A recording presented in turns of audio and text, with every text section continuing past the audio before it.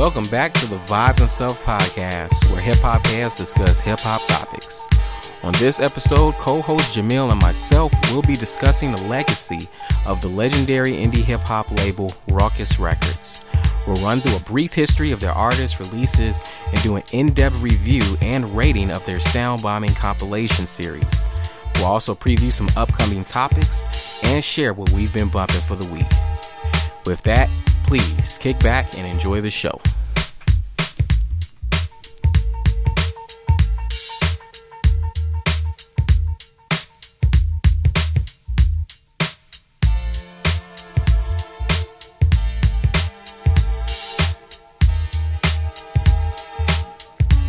What up? Yo, what's good, my brother? What's good? What's happening? Nothing much, man. Nothing family. Oh, can you hear me? All right. Playing games again already, I see. Right. We skipped the day, so they gonna get us extra hard now. But how's the family, man? How's everybody doing? Good, man. Good. That's what's up, man. That's what's up.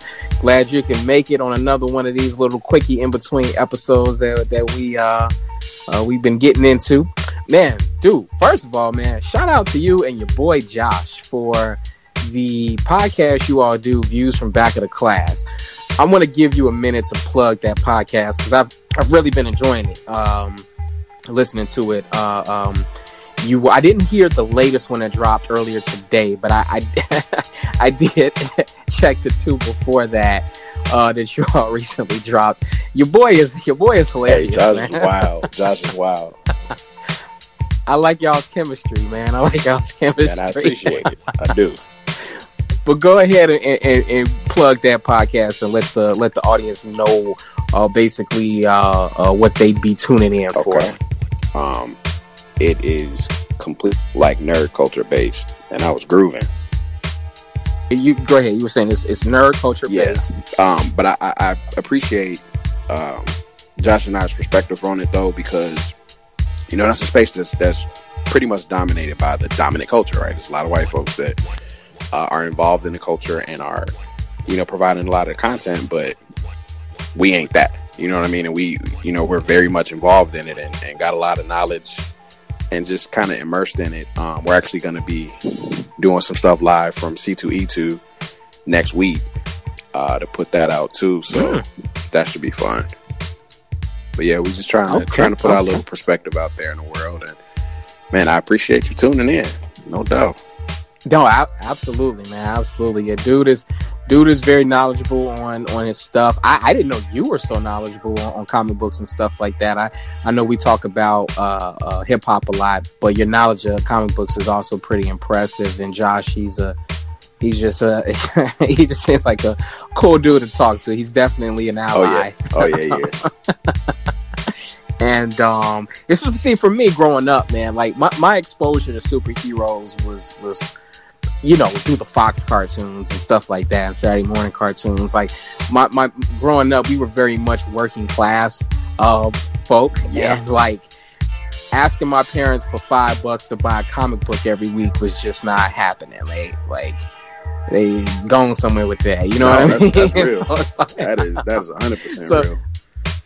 So my first real exposure to all of that, all those plot lines and all those comic book universes was pretty much the Fox kid shows, you know what I mean? So, and the animated shows. So I definitely, if I was getting a comic book, it was a rarity. And when I was fortunate enough to get one, I kept it simple. I stuck with Batman, Superman, and Spider-Man. Yeah. So, and and those shows were dope though. Like, even though they were for kids and very kid friendly, with the Batman in particular, it was, some pretty adult themed stuff. Really a lot of cartoons at that time were like the whole Warner Brothers slate, I think, was ahead of its time as far as making somewhat grown up content, or at least, a lot of some of the jokes or references, although this is an animated show, were things that would catch the ear and the eye of adults, I think. Because I find myself going back to watch stuff now, and it's even funnier to me because I'm catching jokes now that I wouldn't have caught as a kid. Warner Brothers was a little they were a little mature. Like, even with Batman animated series, like I go back now and I look at it and it's just like, man, this was some deep dark stuff that they were tackling. For it to be about for children, absolutely. You know, and it's like I didn't catch it as a child. I watched some of them episodes now, like the one with Dolly Dearest, with the chick who basically had the Gary Coleman disease. Yeah, man.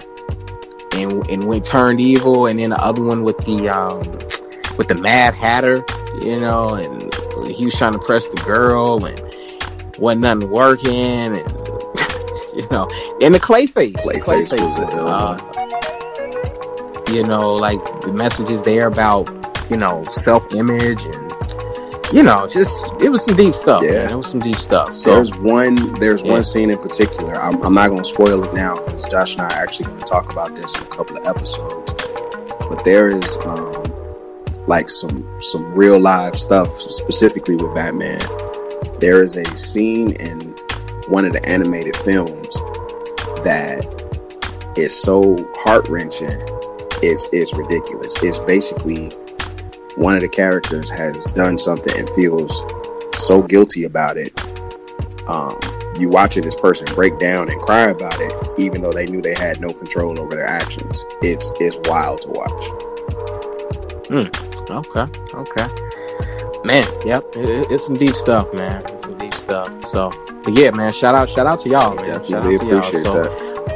Anybody out there listening, I know I got a couple of listeners out there that are also into comic book culture, nerd culture, and would like to hear those discussions. So, man, y'all check out Views from the Back of the Class, featuring featuring Josh and JB. Those are their stage names on there. So, check them out. I believe y'all available on all the usual platforms. Absolutely. All right. Yep, check them out, man. All right, so for today, man, we will be doing a Rawkus Records appreciation discussion. We're just going to talk briefly about the label, and we're going to also discuss and rank the Soundbombing compilations. Now, as far as that goes, Rawkus Records was a what you call an indie label, indie hip hop label that actually started in 95 or 96.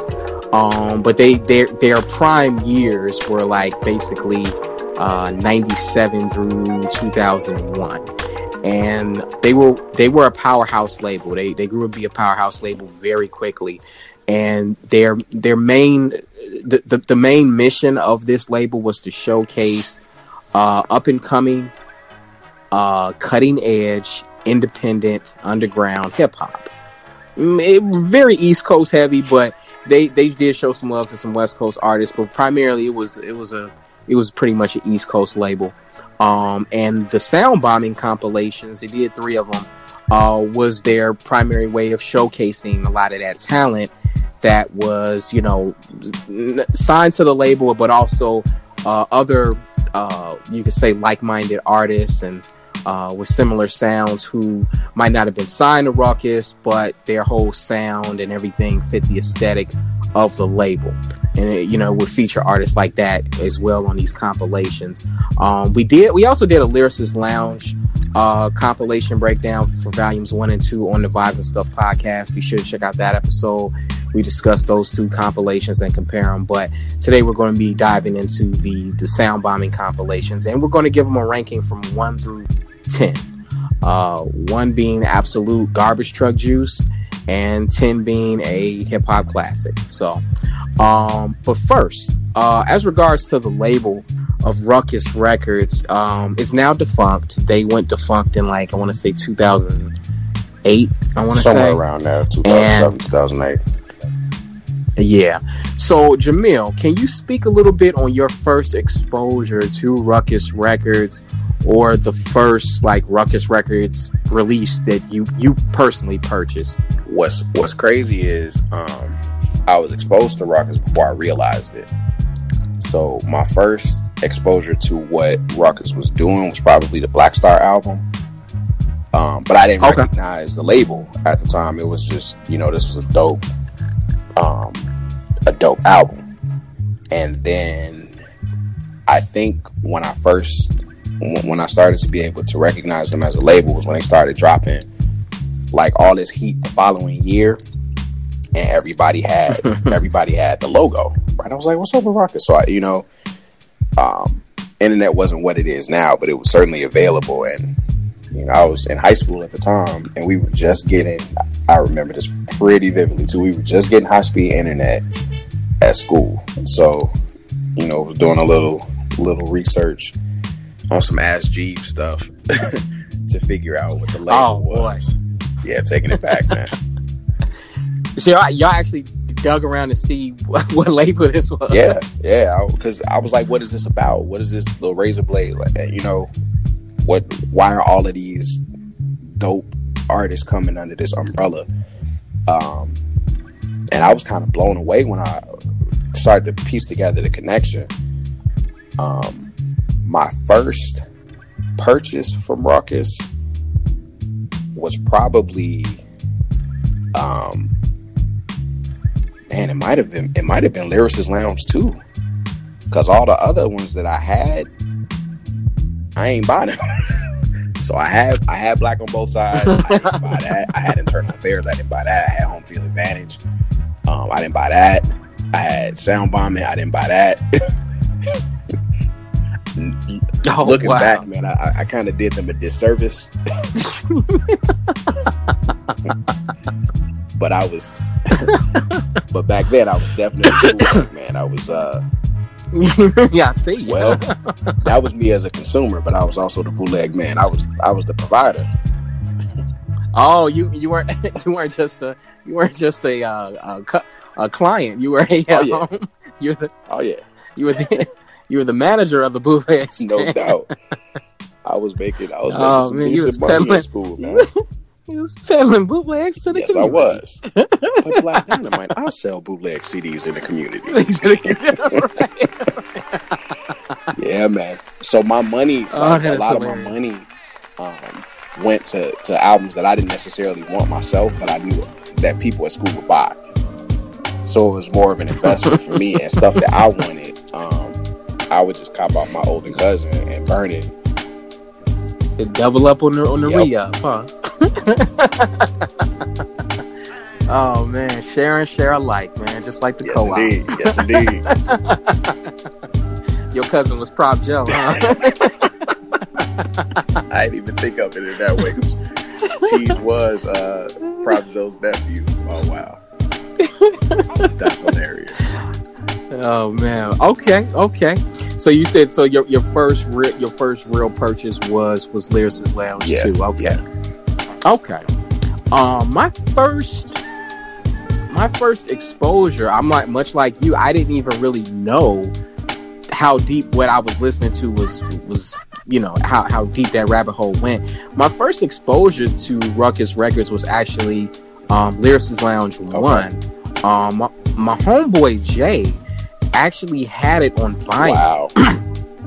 And I used to go over his house to kick it or whatever, and he had it on vinyl. He used to play. It was, I want to say it was like either 4 or 6 discs. I'm here still now. there? You out for a second? Okay, yeah. I was saying it came in either like 4 or 6 discs, because wax LPs, because the length of the actual album is so long. And I want to say he had some instrumentals from the compilation too that were on the B-sides or whatever. I can't remember though. I can't remember exactly. But anyway, didn't even I dug it, was totally feeling it. Dug all the artists, but I didn't really know what label released this. Then what happened? So Lyricist Lounge 1 came out, and then it was like spring, I want to say 99. I was still a freshman, and I was chilling out after school or whatever, had my little the Walkman going on, and one of my guys that I used to break that tag with, his name was Cleveland. He was like, "Oh man, what you bumping?" And I forgot what I was bumping at the time. I think it was either like Bone or Dilated People. It was one of the two. And he was like, "Nah," he was like, "Man, you need to check this out." And he hands me a copy of Soundbombing too. I was like, "Oh yeah." I was like, okay, for sure. It's still cassette, okay? And, back then, if you had different lunch periods with your, than your friends, we used to trade, tapes and CDs back and forth. Yo, check this out on your lunch break or whatever, and then, give it back to me when you next see me, in a couple periods. And we would, trade stuff back and forth that way to check out what was good. So I threw it in, checked it out, and was blown away, dude. I got 5 or 6. I'm like, dude, I got to get to the store and copy this, some kind of way. Right. That was the start of it. And so I'm opening up the cover. I'm looking at all the the artwork. And you know how they used to do little promos and on the inside, and they would be shelling T-shirts and slip mats and backpacks and all that. I'm looking at all the merchandise, and then I'm also looking at the other releases that they've been putting out. And I'm like, okay, so this is a whole little label / movement here. Okay, so that basically started it, man. That basically started because I had heard the Black Star album, but I think I had copped the bootleg of it the previous year, so I wasn't looking at the label or anything like that. But I definitely had the Black Star album, and then after that, it was just okay. I'm pretty much buying everything they're dropping, And because shortly after that was because I was end of freshman year, but then sophomore year, Black on Both Sides came out, But Most Def, Pharoah Monch's Internal Affairs came out. Eventually, Lyricist Lounge 2 came out. Hip Hop for Respect came out, which was a totally slept on release of theirs. Train of Thought by Talib Kweli and High Tech.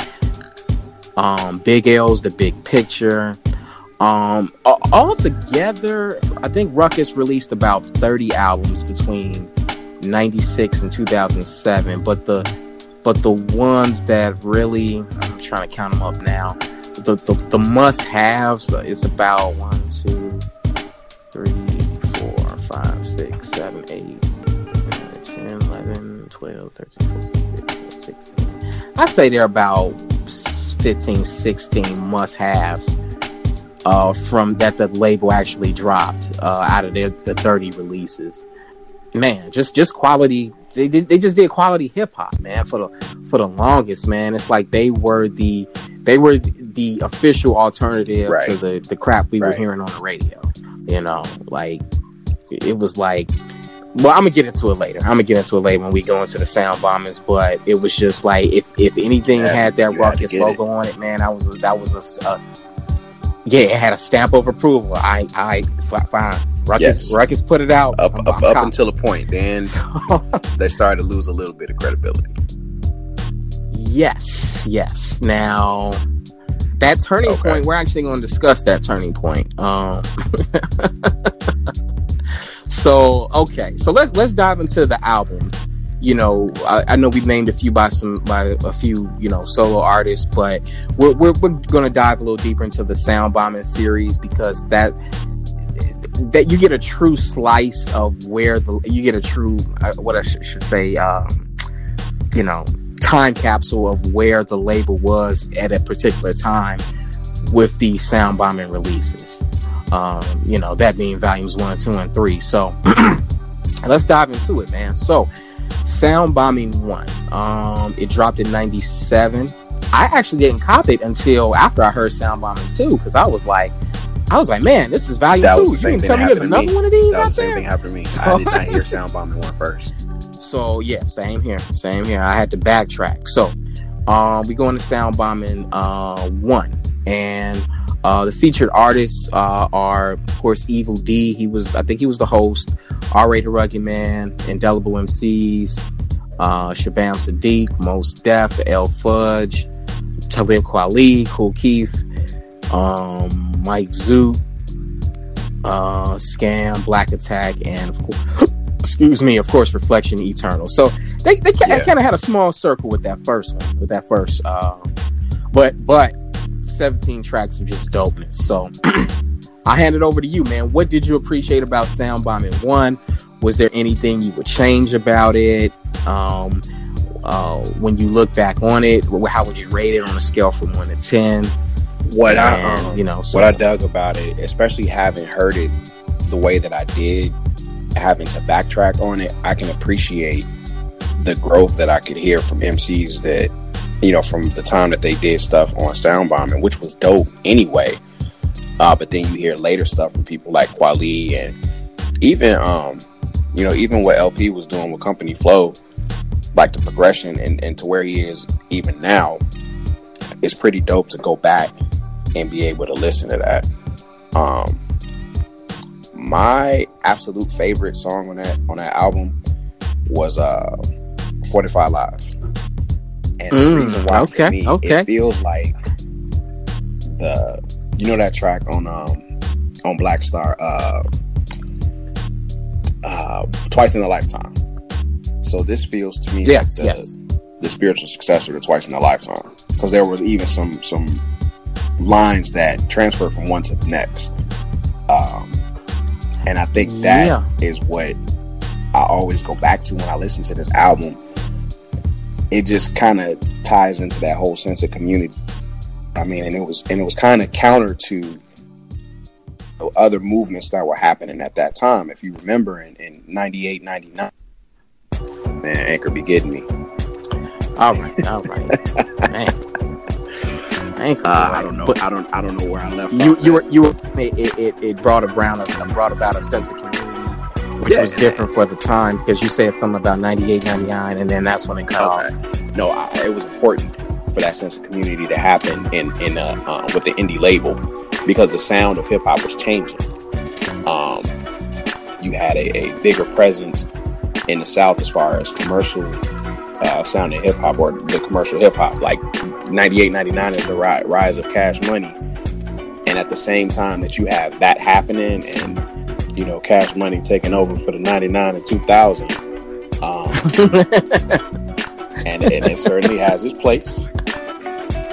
But for the heads that are here for dope bars, boom bap sound, real lyricism, what we love about hip hop, Rawkus is building this this empire pretty quietly, and it was one of those things like, if you know, you almost feel like you're part of a exclusive community, and it was a dope feeling to be able to put people on, like somebody put me on. Absolutely. Those who were worthy, no doubt. What I mean? No doubt. Like, what you bumping? Oh, word, you got that new BG? All right, well, I ain't got nothing for you. Right. You might dig this E40. Right. I don't know, but I don't know. You ready for this? I'll sell you but this little Kim. Yeah. You're right. Oh man, but you're absolutely right. It was definitely a tonal shift in hip hop, and it's like you either went with the mainstream, or you went against the grain. And that's what Rawkus represented. And they were not the only. They weren't the only underground label or artists that were doing it, but I think that was kind of the camp that was. But they were the one. They were done. They had the most quality. They had the most talent. Yeah, as far as a full roster, absolutely. Yeah.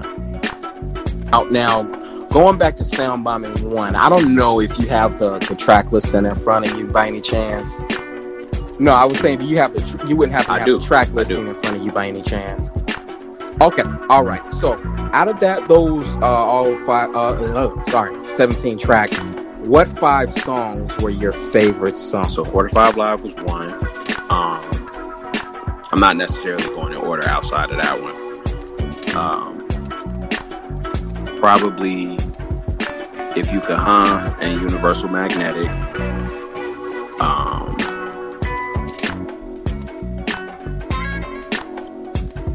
I think I'm going with that Loon TNS and What If. Okay. I know that. All right. Company Flow one is a controversial pick to put in the top 5 with all the fighting, but I kind of dug the off the wall sound, and I always have, and I still kind of do to this day. Now I have a confession, man. Out of all the artists associated with Rap Flow and the Indelible MCs, were the one act I could not rock with back then. I ain't mad at that. I didn't appreciate them until actually after I got out of high school, and even then it was gradual because it just sounded like noise to me. It was just a cacophony of noise, and I would have to force myself to listen to them. I'm like, man, what am I missing that everybody else is seeing in this, seeing in this group that they think they're so dope? And I don't force myself to listen to them. I'm like, okay, I did what they're saying, like socially, like and lyrically, but the soundscapes they're using it just. I'm like, man, it's ruining it for me. And then like it wasn't until I got older, man, it all of a sudden it just clicked. Like, okay, the chaotic soundscapes are matching, what they're talking about, and there's a reflection of that in the same way that the lyrics are, and that's how it's to be appreciated. And I think it was actually the Cannibal Ox album that I copped that LP produced, and I love that album. So I was like, okay, let me go back and check out some of this other LP work and see what it's talking about. And of course, then Fantastic Damage dropped. You're gone again. That whole Def Jux. Yeah, man, I'm gonna have a lot of. Yeah, man. That's wild. But it was funny because I could hear you fine. Oh wow. Yeah, I can hear you fine. But anyway, so I went back, and then the whole Def Jux movement really blossomed, and I got more into their stuff. But yeah, back then, man, I'm like, man, I just can't rock with them. But anyway, my favorite 5 tracks from Soundbombing 1 is definitely, I'm gonna go with Arabian Nights. Yeah. That was a fire track. Till My Heart Stops, featuring R.A. the Rugged Man. That track just goes hard, man. Then I'm gonna go with Universal Magnetic. What If? That's a solid list. But yeah, those are definitely like the standout tracks for me. So, all right. So on a scale from 1 to 10, how would you rate Soundbombing 1? I'm gonna go with a strong 8. There's really no weak points in the album. They're a matter of personal taste with some MCs, like you were just talking about with the Company Flow MCs. I know some people don't really rock with RA like that, but like their ability, you can't deny, whether you personally don't really rock with what they do. Every MC that was on this album really brought it. I think the only thing for me that made me not necessarily give it anything higher is at some points it does kind of sound dated to me. So not that it didn't age well, but it's very much a time capsule. So it fits for that time, but it's not something that is as timeless as other albums have been. Okay. All right. I'm gonna go ahead. I'm gonna give it a solid 9.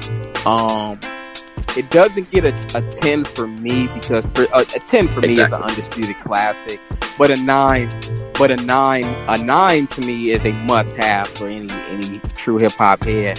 The Encyclopedia of Popular Music, Colin Larkin, who writes for the Encyclopedia of Popular Music, he called it a scene-defining underground hip hop album. So, I think that's a very apt description of it. So moving right along, man, we got Soundbombing 2. Way more artists, way more tracks on Soundbombing 2. The featured artist was Eminem, back when no one knew who he was. Mos Def, The High and Mighty, Mad Skills, Pharoah Monch, R.A. the Rugged Man, J Live, Prince Paul, Medina Green, Sadat X, Grand Puba, Reflection Eternal, Bahamadia, Taz, Dilated Peoples, Thurston Howe III, Pharoah Monch, Company Flow, Comet, Diamond D, and the Cocoa Brothers, and Shabam Sadiq. So, Man, dude, great album. This Soundbombing 2 is. So I hand the floor over to you, man. What did you appreciate about Soundbombing 2? Is there anything about it you would change? What were your favorite? We'll go with we'll keep it at 5. Okay. Your favorite 5 tracks. My favorite 5 tracks. 1999. Can't be without that one. The Mayor. Okay. Any Man. Couldn't be without that one. What is that? 3 or 4? Okay, shoot. That's 4 already. Wait. You said you got Any Man. You said you got 1999. 199. Okay. I'm sorry, that's 3. That is 3. Probably Chaos. Okay, man. And, Okay. Man, that 5th was tough. Cause I want to go with like, I don't know.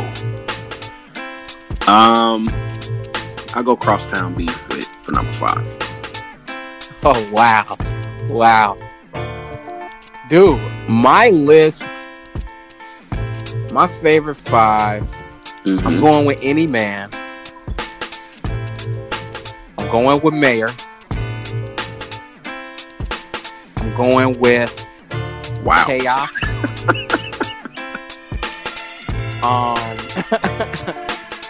Dude, I want to go. I'm thinking of doing 7XL. 7XL was so dope, man. But I'm like, do I like it more than Crosstown Beef? I don't know. I was struggling with it. Screw it, man. Okay, Crosstown Beef. That's number 4. And man, this is hard. Yeah. I said Mayor already, right? All right, Okay. On Mission. Okay. On Mission. I want to go On Mission. Yeah, I guess so. Next Universe was dope. too. I know you don't like Company Flow, but Patriotism was dope. No, you know what? That now that song, that Patriotism on there, that song I was messing with hard. The way they did the scratches in the beginning, and then they finally bring it into the actual song and the beat. Oh, dude, and the scratch, the DJ work Absolutely. on Soundbombing 2 was definitely superior to 1. And it gave it a real mixtape feel, and it was just excellent DJ work. It really showed the craftsmanship of just being able to cut up a record like that, and man, and a great example of it is the intro to Patriotism. I think what was so dope about that too is like you got dope MCs on the album, but just like you said, with it feeling like a mixtape with the DJ work, you getting to have a respect for other elements of the culture as well. I mean, even down to the artwork. You know, it was. Yeah. You could tell there was a graph artist that did that, and it's nothing but just people's faces, but still, the fact that it was drawn in photographs. You know what I mean? Exactly. And on the inside of the booklet, man, it was some dope artwork. Just straight, raw, unadulterated graffiti, man. Like, you know, it was dope, man. It was definitely dope. Man, so speak on Soundbombing 2 on what you appreciated. Well, you kind of already are. But is there anything about this album you like? I might move some of the tracks around, but that's a small thing, because like toward the end of the album, it, not that it slows down, but I don't know, I feel like On Mission is too dope a song to close the album with. I would have moved that up, and as much as I appreciate the intros, there's a lot of talking on it, like shout outs, and I know that was all part of the mixtape feel, I probably would have scaled back some of that too. Okay. I dug it, man. I thought it really added personality. I mean, I get what it was intended to do, and it is dope in its own way. But I guess I didn't necessarily need it. It was like dessert after a dope meal, but I'm full, so I love cheesecake, but man, I'm stuffed. Right. like you don't want one of these Andes mints? No, dog, I'm good. I got no room. Yeah, I don't know, man. Like I thought it added personality, but I understand your point of view too. Like you want your DJs going to work, not talking. Yeah, I got you. You know, I felt it really didn't detract from the album. In fact, I think it gave it a very like fun feel. I mean, I guess it feels kind of like a party in that way, because that's what you would get if this was a live show or a cypher. Yeah, party or a cypher, because you know you when they let their personalities out a bit on these interludes, it's like, man, they sound like the cats I was hanging with. You know what I mean? At that particular time. So that was another thing I appreciate about it. But man, dude, if you got nothing else, man, like, we can go ahead and give it a rating, man. We rate it from 1 to 10. I have a hard time giving out 10s in general, so I'm gonna go with a 9 on this one. I got no complaints about the album. Like, the stuff that I just talked about changing, I'm just nitpicking. You know what I mean? That is not. Those are not things that like made the album unlistenable or like stuff I would skip through or whatever. It's just, you know, me nitpicking at it. I just have a hard time giving out a 10, because to me that says that it is absolutely perfect, and I think that I'm reluctant to do that because I always feel like there's something I'm forgetting, and if I give it a 10 and then I go back and listen to it, like, there was this one piece of the album that I forgot about that, you know, would detract from that. So I'm gonna go with a 9. I feel very confident in that, and I don't think that's a slight to the album at all. Okay. And I think I go about it a little differently than what you did. You saying out of 10 it's an absolute classic. I think you can be a classic and still not be a perfect album. So I this is one of the rare compilations that I would say is definitely a classic. All right. So I'm gonna go ahead, dude. I'm giving this album a perfect 10. I'm not mad at you. I'm gonna read directly from a review online by Victor Rula. He basically says, this album was perfectly put together and represented what hip hop was truly meant to be about. Dope DJing, blending beats and rhymes. If you love hip hop, then you need to definitely add this to your collection. 10 out of 10. He says the whole Soundbombing 2 album flowed fluently like water without forcing you to attempt a skip button. And then he goes on about some of his favorite tracks like 1999. 1999. I completely agree. This was one of those albums, man, like, after I got done listening to it, I was honestly like, I was almost like, it was over. Mad, because I felt that, no, with that too.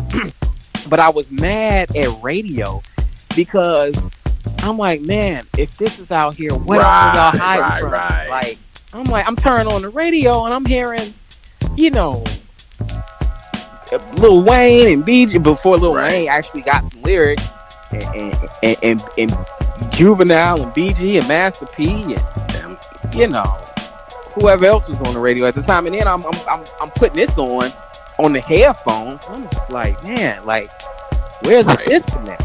You know, I'm like, what else is out there that I don't know about? You know what I mean? And it became a personal mission of mine to, like, just cop every dope type of underground hip hop I could find. And I became one of those stereotypical heads that was like just blanketly opposed to anything commercial, anything that got radio play. You know, which you know, at the end of the day, it caused me to miss out on a lot of good stuff. But I had that aesthetic for a good like 4 or 5 years. And to be fair, it was a good time to do it because radio was not giving us good music, or wasn't giving us the best that it could give us. Like, it was, like I said, there was a transition that was happening around that time, and we were going from, you know, just a variety of sounds where, you know, you'll have a grimy MC that still made the radio, and then somebody with a party track, and then a storyteller, and you know, you get all of that. And now, I'm sorry, man, you cut off. You sound like you were making a good point. You said, you get party tracks and what else? Before, you know, you would get everything on the radio. Not necessarily, you know, the dopest lyricists or whatever, but you had a variety of sounds you get. And toward the turn of the century, like, everybody was making party music. Like, that was pretty much all you were getting, and it's all sugar, no substance. You know what I mean? And so I get why. Yeah, I get why people were like that. Like, if it's on the radio, I don't want to hear it because I've seen what they're going to offer me. So if I want to hear something dope, I got to go somewhere else for it. Exactly.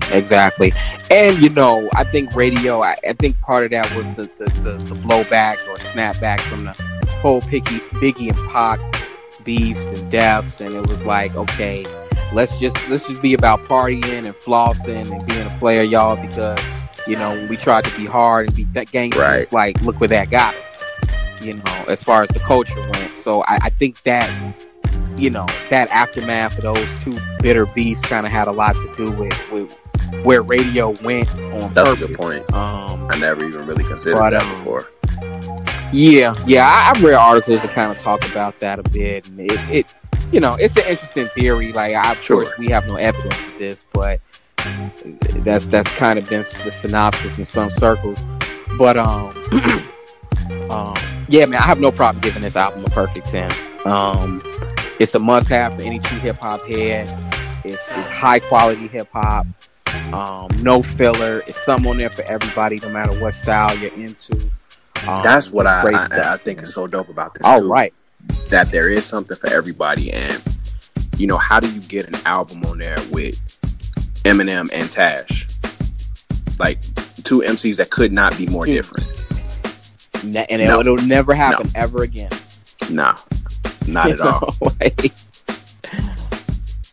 Oh, yeah, it'll never happen ever again.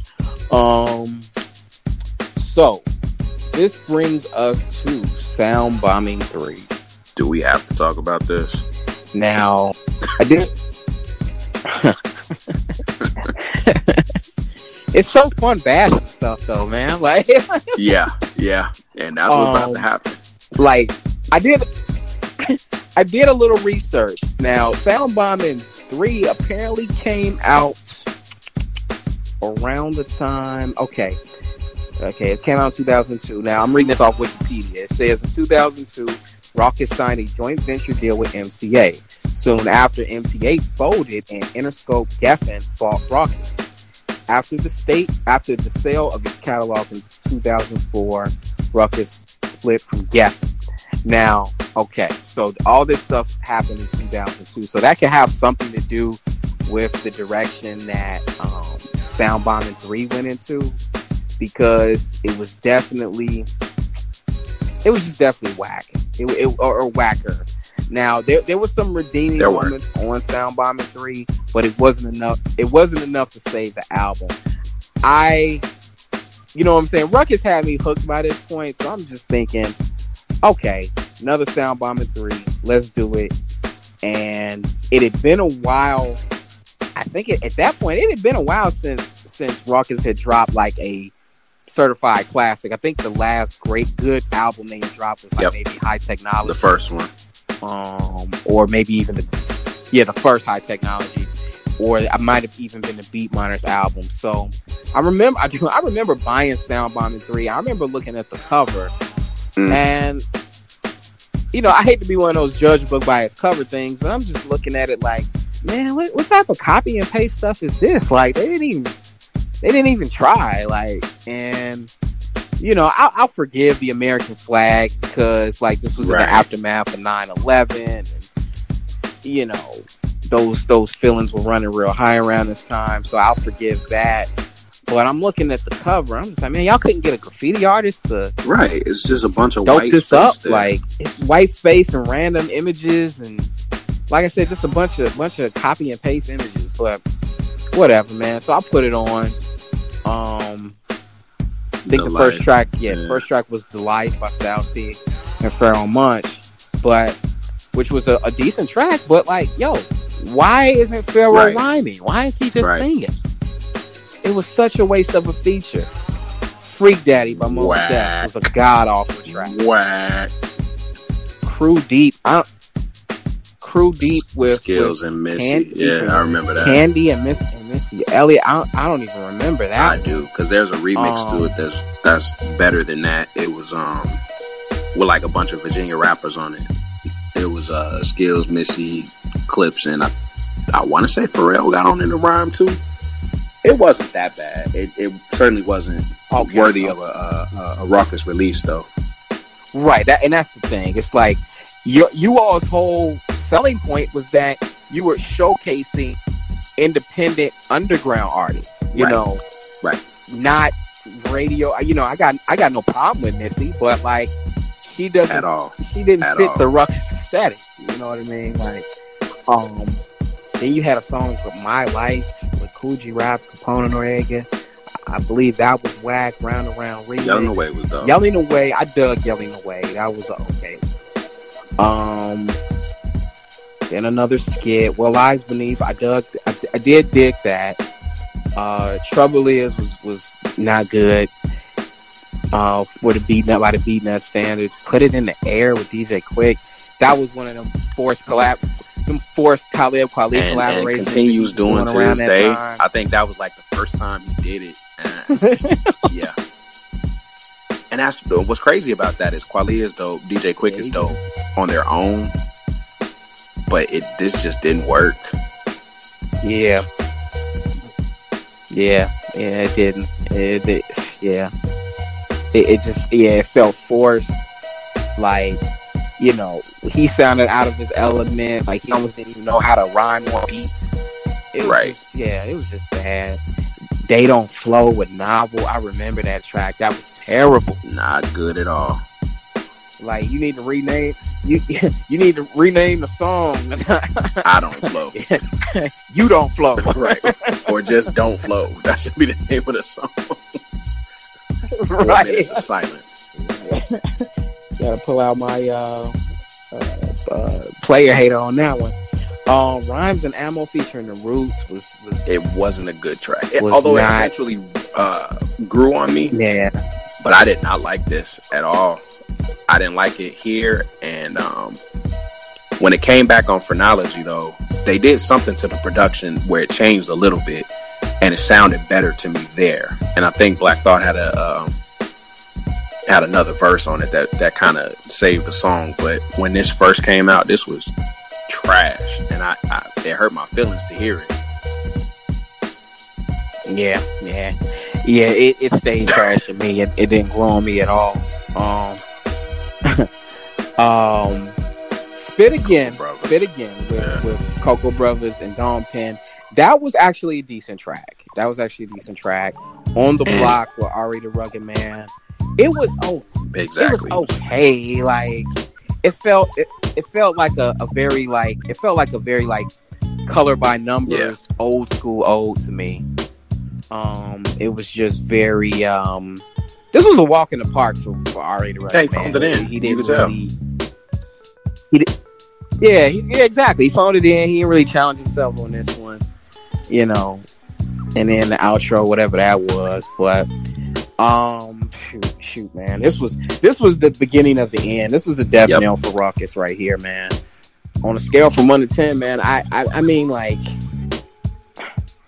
great on a curve compared to the other Soundbombings. I'd give it a 3.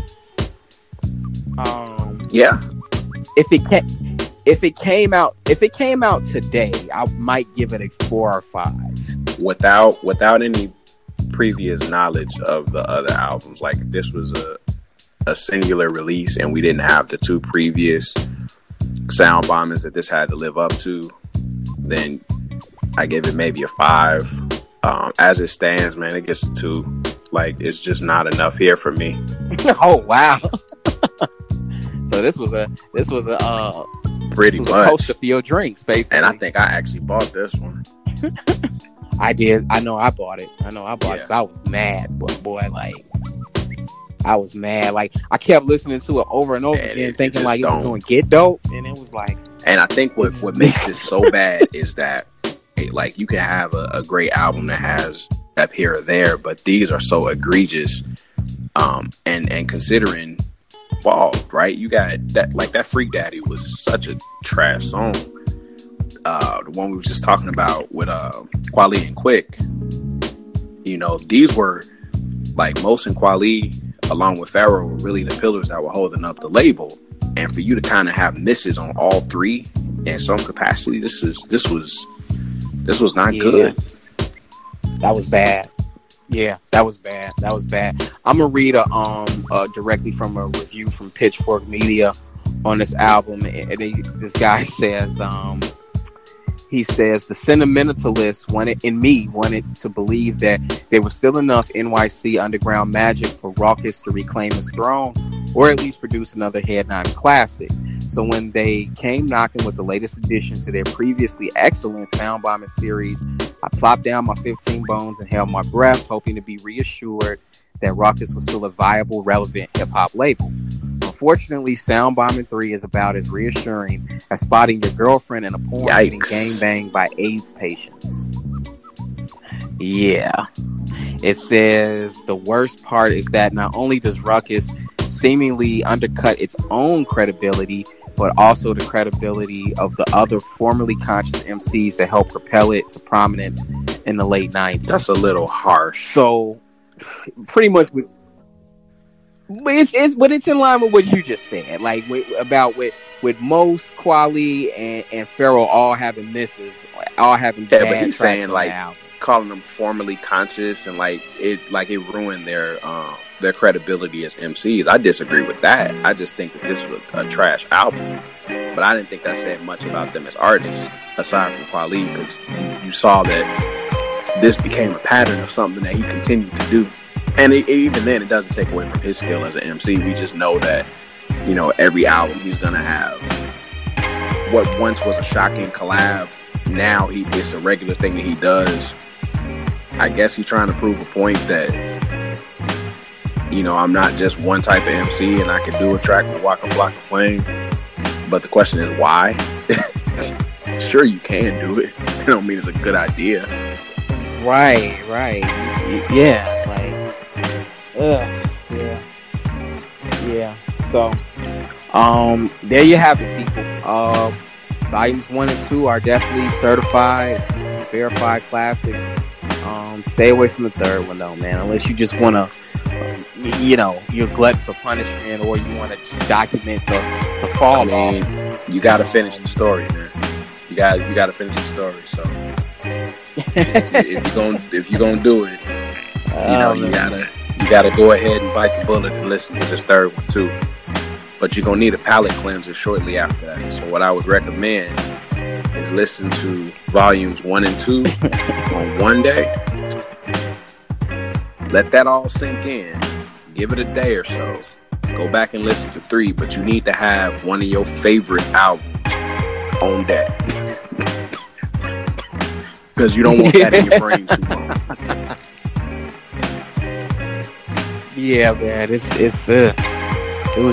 was jarringly like, just bad, man. It really was. But all right, man. That being said, Rawkus, they had their time, man. I'm just glad I was around to witness it, be a part of it as it happened, as those albums rolled out. There's a lot of independent labels that kind of branched off from Rawkus and wouldn't have had their start without one I'm already so, like Def Jux. We're gonna Def Jux is definitely one. So I wanted to do another quickie episode actually on Def Jux. If we don't get around to it this season, maybe in season 5, but same format. We'll discuss. Well, maybe not the same format. Maybe we'll discuss standout albums from that label, standout artists from that roster that just really impressed us, and albums that we would recommend to others. So that's one we'll definitely get around to. Stone's Throw is another one. They're definitely their stuff is worth checking out. But that's pretty much it, man. That's the show. But I gotta ask you, man, what's been bumping this week? Some episodes back, and I don't even remember what we were talking about. I just remember.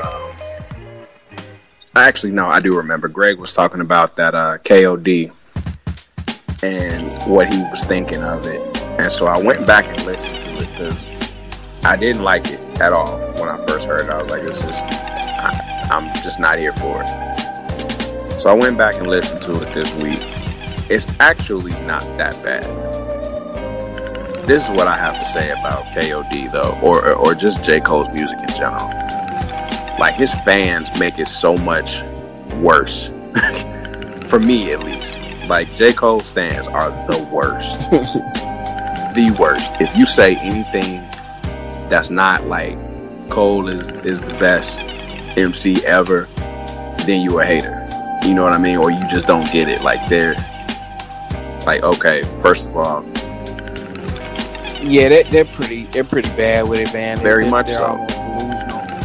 And I like Cole. I really do like Cole. Like out of like the new school bunch that's currently doing it, like he's probably like number 2 on my list. Like he's the second best one doing it. Like only Kendrick, behind Kendrick. And to even say that, they're coming at your head. So you just don't get his music, and Kendrick got all the features, and Cole went platinum with no features. It's like, stop. No, that has nothing to do. That has nothing to do with it. No, he does not. With Kendrick. No, he does not. Like, trust me.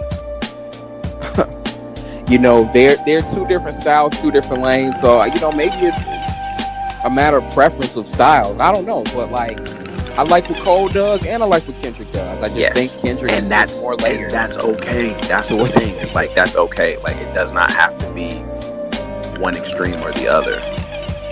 There are varying degrees of it. And if I don't love Cole the way you love Cole, don't mean that I'm hating on him, and it doesn't mean that I don't understand his music.